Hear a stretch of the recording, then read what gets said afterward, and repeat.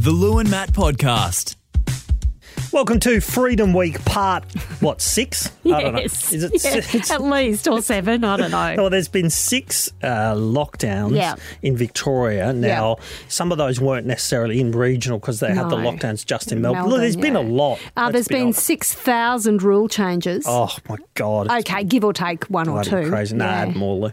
No, it's been pretty crazy. But right now, today, we've got much to celebrate on a Tuesday, depending on when you're listening to this. This is Tuesday, which would be the 366th day that we've been COVID-free on the border, and Freedom Day on the Tuesday from lockdown and regional, but still got those 10 bloody reasons only to cross the border. Yeah, and if you can understand them, go you. Oh, man. Because I got to tell you, I have actually studied them on 3 separate occasions now, since it was announced yesterday, Arvo, that it was going to happen. Yeah. And I'm still confused about what constitutes some of those reasons. Well, and I'm sure I'm not alone, Matt. Absolutely. As we were saying with Bill Tilley, the member for Benambra, it's like a pea super out there. It's so grey, the areas, Lou. It's a little bit grey. It's ridiculous, honestly. So hopefully that'll be the next thing that we get rewarded on for having 366 days free from COVID, is the fact that we should be rewarded by being able to live as one community. Should we not? We should. We should be getting gold stars. Yes. We should be getting some kind of monument or something erected in on the border to say that how amazing we are when it comes to following the rules. I think they should at least give us a mention in Parliament. I think they should at least give us a mention in Parliament, both state and federally, that Albury-Wodonga, yes, and the surrounding border region, the bubble, if you will, had to put up with an inordinate amount of crap and were still amazing and got through 366 days. Yeah, plus, because it'll be more. Agreed. I agree. I concur. All right. Yes. Well, there we go. We've got it over the line. So make it happen. All right. Let's kick off with something a little different, though. Today, our man James Willett, local trap shooter and now 2-time Olympian, has returned from Tokyo. He's currently in hotel quarantine and he joins us. James, good morning. Yeah, good morning, Matt and Lou. So, James, you're in Darwin at the moment at Howard Springs. Have you got a bit of room to move in your quarantine accommodations? Yeah, so the little self-contained huts. We've got a little balcony, and we can talk between us and the rest of the shooting team, sort of, and the ones that are here. And got a couple of boxes next door, so it's been good to be able to sit outside and talk and enjoy the. I can't believe it's 35 degrees here today. Oh, man. Get out. I know, it's crazy, isn't it? So how would you describe the experience? It obviously was the weirdest Olympics pretty much of all time, but it was actually wonderful, especially for Australia as a whole. Probably the second greatest Olympics of all time. So, I mean, it was a fabulous experience to watch. Yeah, definitely. It was great to be part of the Australian team over there. I mean, the vibe was always really positive.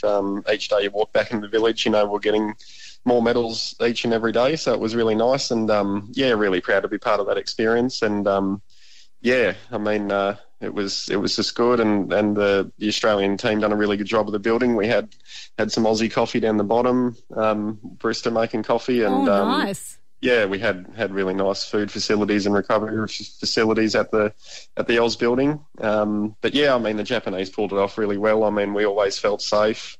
A lot of people everywhere sort of supporting us and helping us through to get to events and through the airport processes and all that sort of stuff.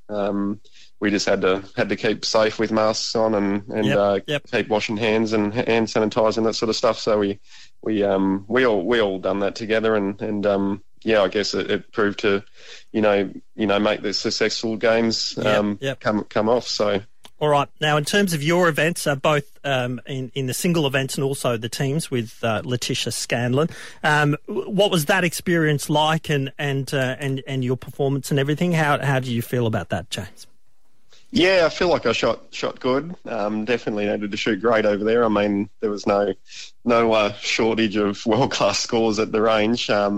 It was a temporary range, and they done a really good job of building it. So, I mean, the visibility was good. The weather conditions were pretty good. So, you just didn't have any room for error at all. So, I hit 120 out of The scores were incredible, James.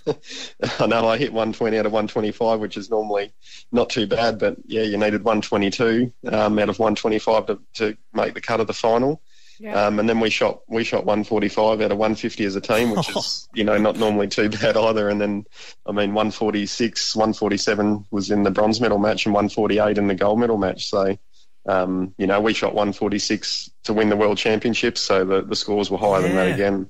It's amazing, isn't it? Now, obviously, as you said, you went over there, you did a great job, both individually and as a team. But do you feel that maybe the other shooters that you were shooting against had more competition in the lead-up, or was it literally just a matter of on the day, whoever managed to hit the most kind of thing? Yeah, pretty much. I sort of knew what we were going there to do, and I felt like I performed well. But definitely the Europeans and the shooters from the other countries have had the competition like we used to. They've had World Cups and European Championships and all that sort of stuff. So I guess under the circumstances, we weren't all offered the same opportunities, but I come away knowing that I'd done the best I could and prepared the best I could with the circumstances. So it's it's just the way sport is, I guess. Sometimes it's not completely fair. Yeah, well, you did us proud. It was fantastic to watch you, and we talked to your mum as well. We got her on, and she was so proud of you, and everyone on the border is. James Willett, trap shooter, 2 times Olympian now. Thanks for the chat, mate. Have a good 7 days, and then pop back to the border, and we'll chat to you then. Yep, no, sounds good. Thanks everyone for the support. And it's census night tonight, but I've got some bad news, I'm afraid. Uh-oh, what? Despite more than 70,000 people putting on the census, they are in fact Jedi Knights, or at least part of the Jedi Order, a religion, if you will. They're not going to accept it. They're not going to accept it as a religion. Whatever happened to freedom of religion? I know, Lou. No Jedis, I'm afraid, so got to... Nah. Oh, our boss is going to be peeved. He's got a lot of lightsabers. And he actually is a genuine Jedi. He is. I agree. Once you've bought 3 or 4 lightsabers, those expensive ones. That's it. Anyway, it is census night tonight, and you've got to do it, of course. You can do it online, or you can do the old-fashioned paper one. The last time we had a census was 2016. How much has your life changed in 5 years now, Lou? What's the biggest change in your life from 5 years ago, 2016, on census night when you filled it in? I'm trying to think. I've become a crazy cat lady. It's the cats, Lou. There's no question about it. I had no cats, and now I've got 4 cats. Yeah, it's definitely the cats. I've been around you for the past 5 years. All right, it's the cats. What about you? Well, I moved out of my crack den. That's true. I was there for a long time. East Albury crack den. I was there for a long time. Good times. It was good now times I'm in a there. Swish, nicer You had a brick place. thrown at you.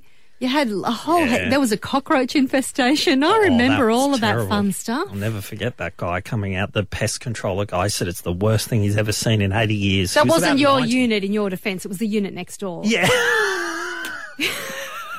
But we need to clarify. Yeah. Cool.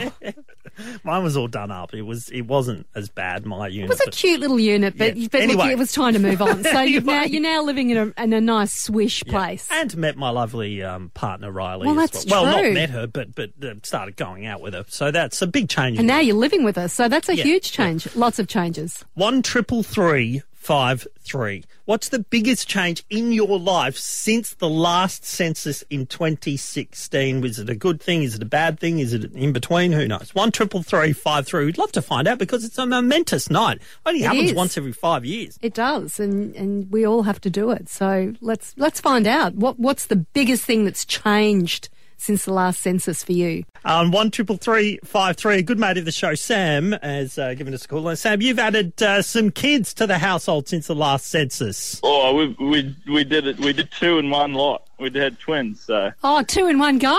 Nice. Yeah, 2 in one go, yeah. Oh, that's cool. And how are you finding the experience of raising 2? I've always wondered this, actually, with the twins and even worse, triplets and stuff. What's it like, Sam? Oh, everyone says that it would be hard, but I think you just do everything at the same time, basically. Yeah, I suppose, as long as they comply. What if one's sleeping and one's awake and all that sort of stuff? Sam? Oh, you got to put them in line. You got to put them in line, you know. You start start the drill. Early. Drill sergeant early. Yeah, you're running it like you're in the military. I love that, Sam. Well, you've been very busy in this census. Do you expect to add a few more in this next census period after this one? Like I said, 2 is enough. Yep. You're done. We'll see how we go, no. Sam. We'll see how we go. That's it. But no, Twins is busy enough, so we're happy with this at the moment. Solid census period, Lou. Agreed. Bringing 2 new souls into the world. Some good work. Thanks, Sam. No dramas. Josh from Wodonga, what's the biggest change in your life since the last census in 2016? Right, I had a kid. Oh, you had a kid. There we go. Another kid situation. There you go. When was boy or girl? Girl, in 2017. Okay. So she's coming up 4 years old. No, she's 4 now. She is. 4 in March. Okay, so she's 4. So positive change. Are we embracing the change, Josh? Nah, negative. Depends on the day. Yeah. Well I said. hear you. I've got kids. I know exactly what you're saying. Josh, thanks for sharing. Have a good one. You too. Now, we put the question up on our Facebook page last night, Triple M, the border.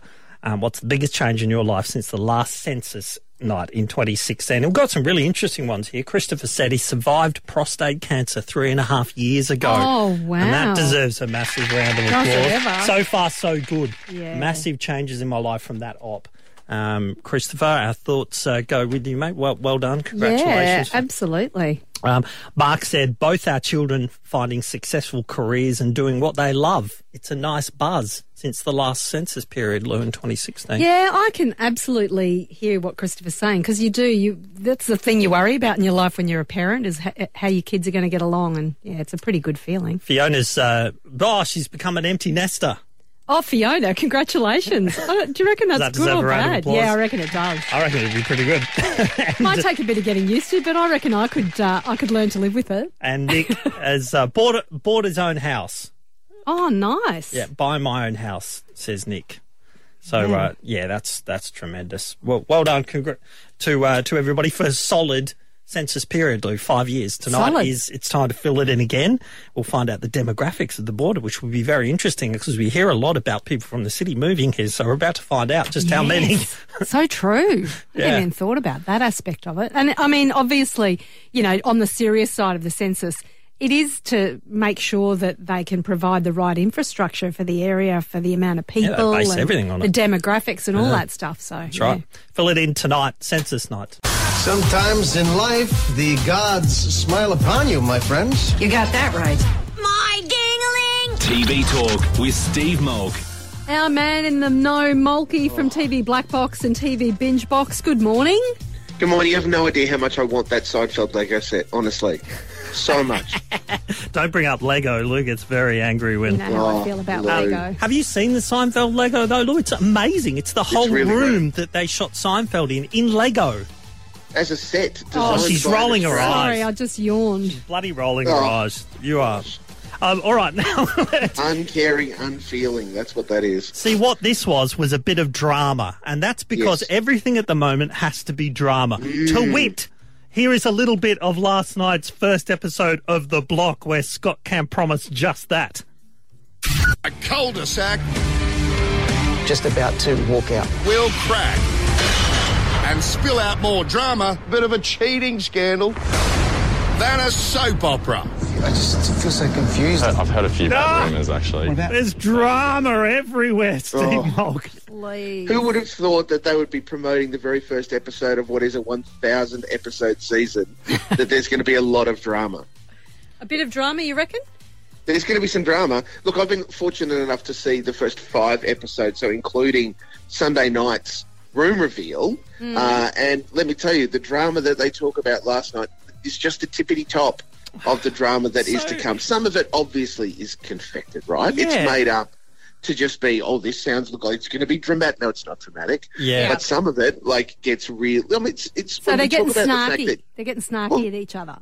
when you acknowledge that, the people who are renovating these houses could walk away with more than $1 million each, given last year's it's pretty auction competitive. outcomes. Yeah, true. Mate, they want to do the very best, and if that means that they want to do something and someone else is cheating off them or whatever, then there's going to be all sorts of stuff. They're there to make money, not friends. That's right. Mate, this is business, not whatever the other thing is. But they've brought back two couples, obviously, specifically to bring the drama. But when have we had enough of drama? Because this show is so different from what it was 10 years ago. But have we reached peak drama, Mulkey? Dare I say, 17 seasons ago. This is the 17th season of The Block. When the handsome Jamie Jury was at the helm. Scott Cam has been involved with 16 of them. Yeah. Like he came in as the builder on the second season. Yeah.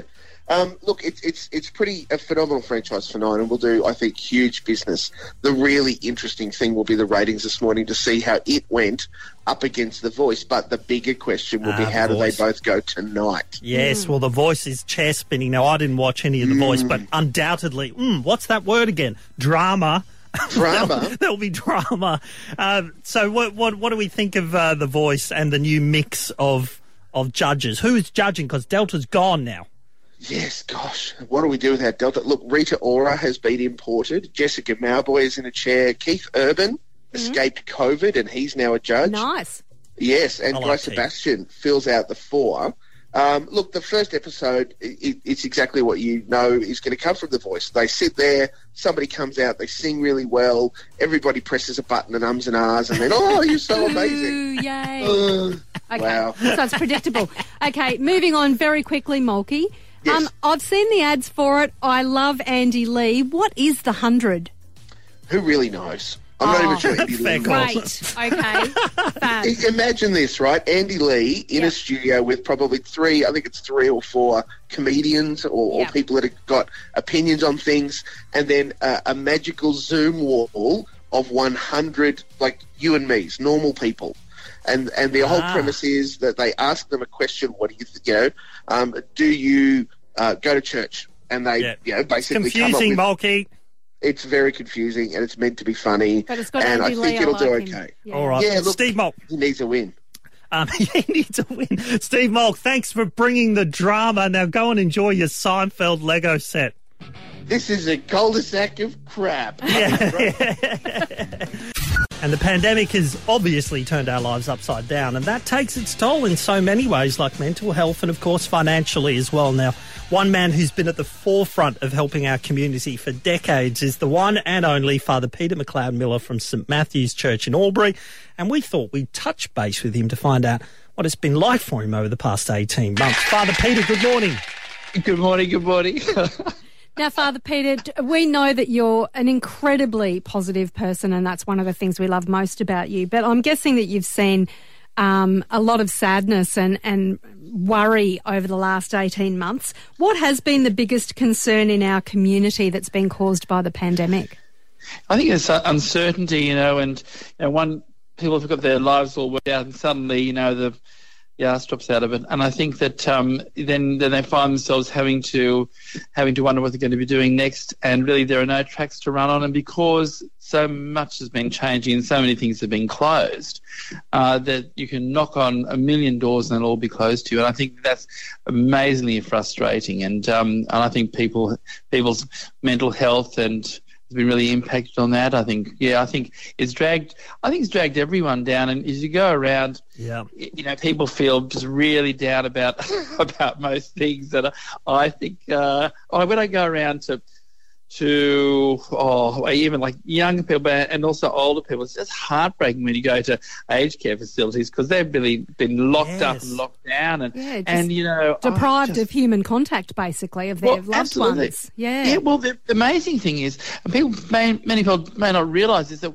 when you go to an aged care facility and if it's on 2 floors, well, one floor can't talk to the other floor. Yeah, it's mad. And imagine if you're an older person and you can't hear that well and everyone comes to you in a mask. That's pretty tough. Yeah. And so you can't work out what's going on. And also, older people, one thing that's really made me realise is that older people don't have access to the technology that could make their lives better. And one of the things that I just go around and thank God for the telephone, the internet, and all those other things we take granted for. But older people, they've got them. They should have access, and they don't, and so they end up really isolated.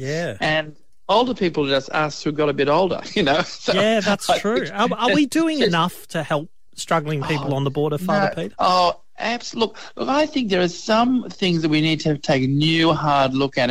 And look, there are some good things about this. There really are. Like I noticed for, say, emergency accommodation, we used to get a whole lot of homeless people all the time, right? And they used to be hanging around like refugees and nowhere to park themselves. But, the government has done some terrific things. There are some good things that work. Once homelessness became a public health issue, then they did manage to find a place for homeless people. So putting people up in motels was a really great idea. And also changing the criteria. Like we used to, in the old days, we used to meet so many people who just didn't fit the paperwork, or they've already done their chance, they've already had another go. Yes. They came from another state. If you come from another state, then they would not help you. If you were registered and you didn't have the right paper, if you registered, say, as resident in across the border, they would not help you here. Well, that's all changed. It's really terrific. Father Peter, wonderful talking to you. I knew you'd have some positives mixed with with the slight negatives, obviously, as well. Father Peter McLeod-Miller from St Matthew's Church in Albury, thank you so much, and we'll talk to you again soon. Pleasure. Good luck on the census. Yes, absolutely. And thanks for everything that you do, Father Peter. Have a lovely day. From North Albury netballer to Olympian. So Saturday morning, Ellie Pashley was in the marathon and she played for North Albury. She grew up here on the border. She crossed the line 23rd in a time of 2 hours, 33 minutes and 39 seconds. As all three Aussies in the race finished inside the top 30 for the first time. And with us on the line is a colleague of ours, Maddie, who happens to play netball for North Albury, and she's been part of the club for a long time, and I'm sure she really enjoyed it. Maddie, good morning. Morning. So, Maddie, obviously pretty exciting to know somebody that's in, that's competing in the Olympic Games, but to know someone that's doing the marathon is just amazing. So tell us how you and your teammates at North Albury celebrated. Well, we went to the sports club and we got there nice and early because they pushed the run forward an hour.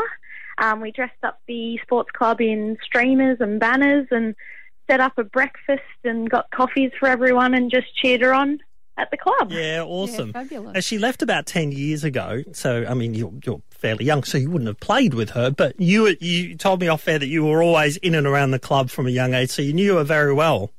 Yeah, so her and her sisters always used to look after me at netball because Mum would always be playing. Yeah, right. So you've got a real connection. Yeah. Exciting for everyone, especially at the moment, because you haven't been able to play as a team for weeks. No, that's right. And we were sort of secretly glad we didn't have to play because we would have missed her race. Yeah, true. If we had to. Yep. So it was sort of a blessing in disguise. Yeah, absolutely. Yeah, that's awesome. Did she ever talk about wanting to get involved in athletics? I mean, netball to marathon running is very different disciplines, Maddie. Well, she used to run about 20 Ks before she'd play netball. Okay. In the morning. And when she was a uni student, she wanted to make some extra money, so she just did fun runs to make some extra money, and I think it just flowed on from there. Yeah, obviously she showed a great talent for it, so yeah. Pretty amazing. She really did Australia and the border proud right. in the marathon, so thanks for sharing that lovely experience with us, Maddie. Have an awesome day. No worries. You too. Yeah, it's brilliant, isn't it? All the Olympians who've had any connection to the border, they all did us proud, whether it was James Willard, who still lives here, of course, the great Andrew Hoy that we've talked to about many, many times, and his 8th Olympiad. I mean, it's just fantastic. The Lou and Matt Podcast. Well, that's it for the first Lou and Matt podcast for this week. Yeah, it'll be back on Friday, and don't forget, you can hear us weekday mornings on 105.7 Triple M from 6. Have a good one.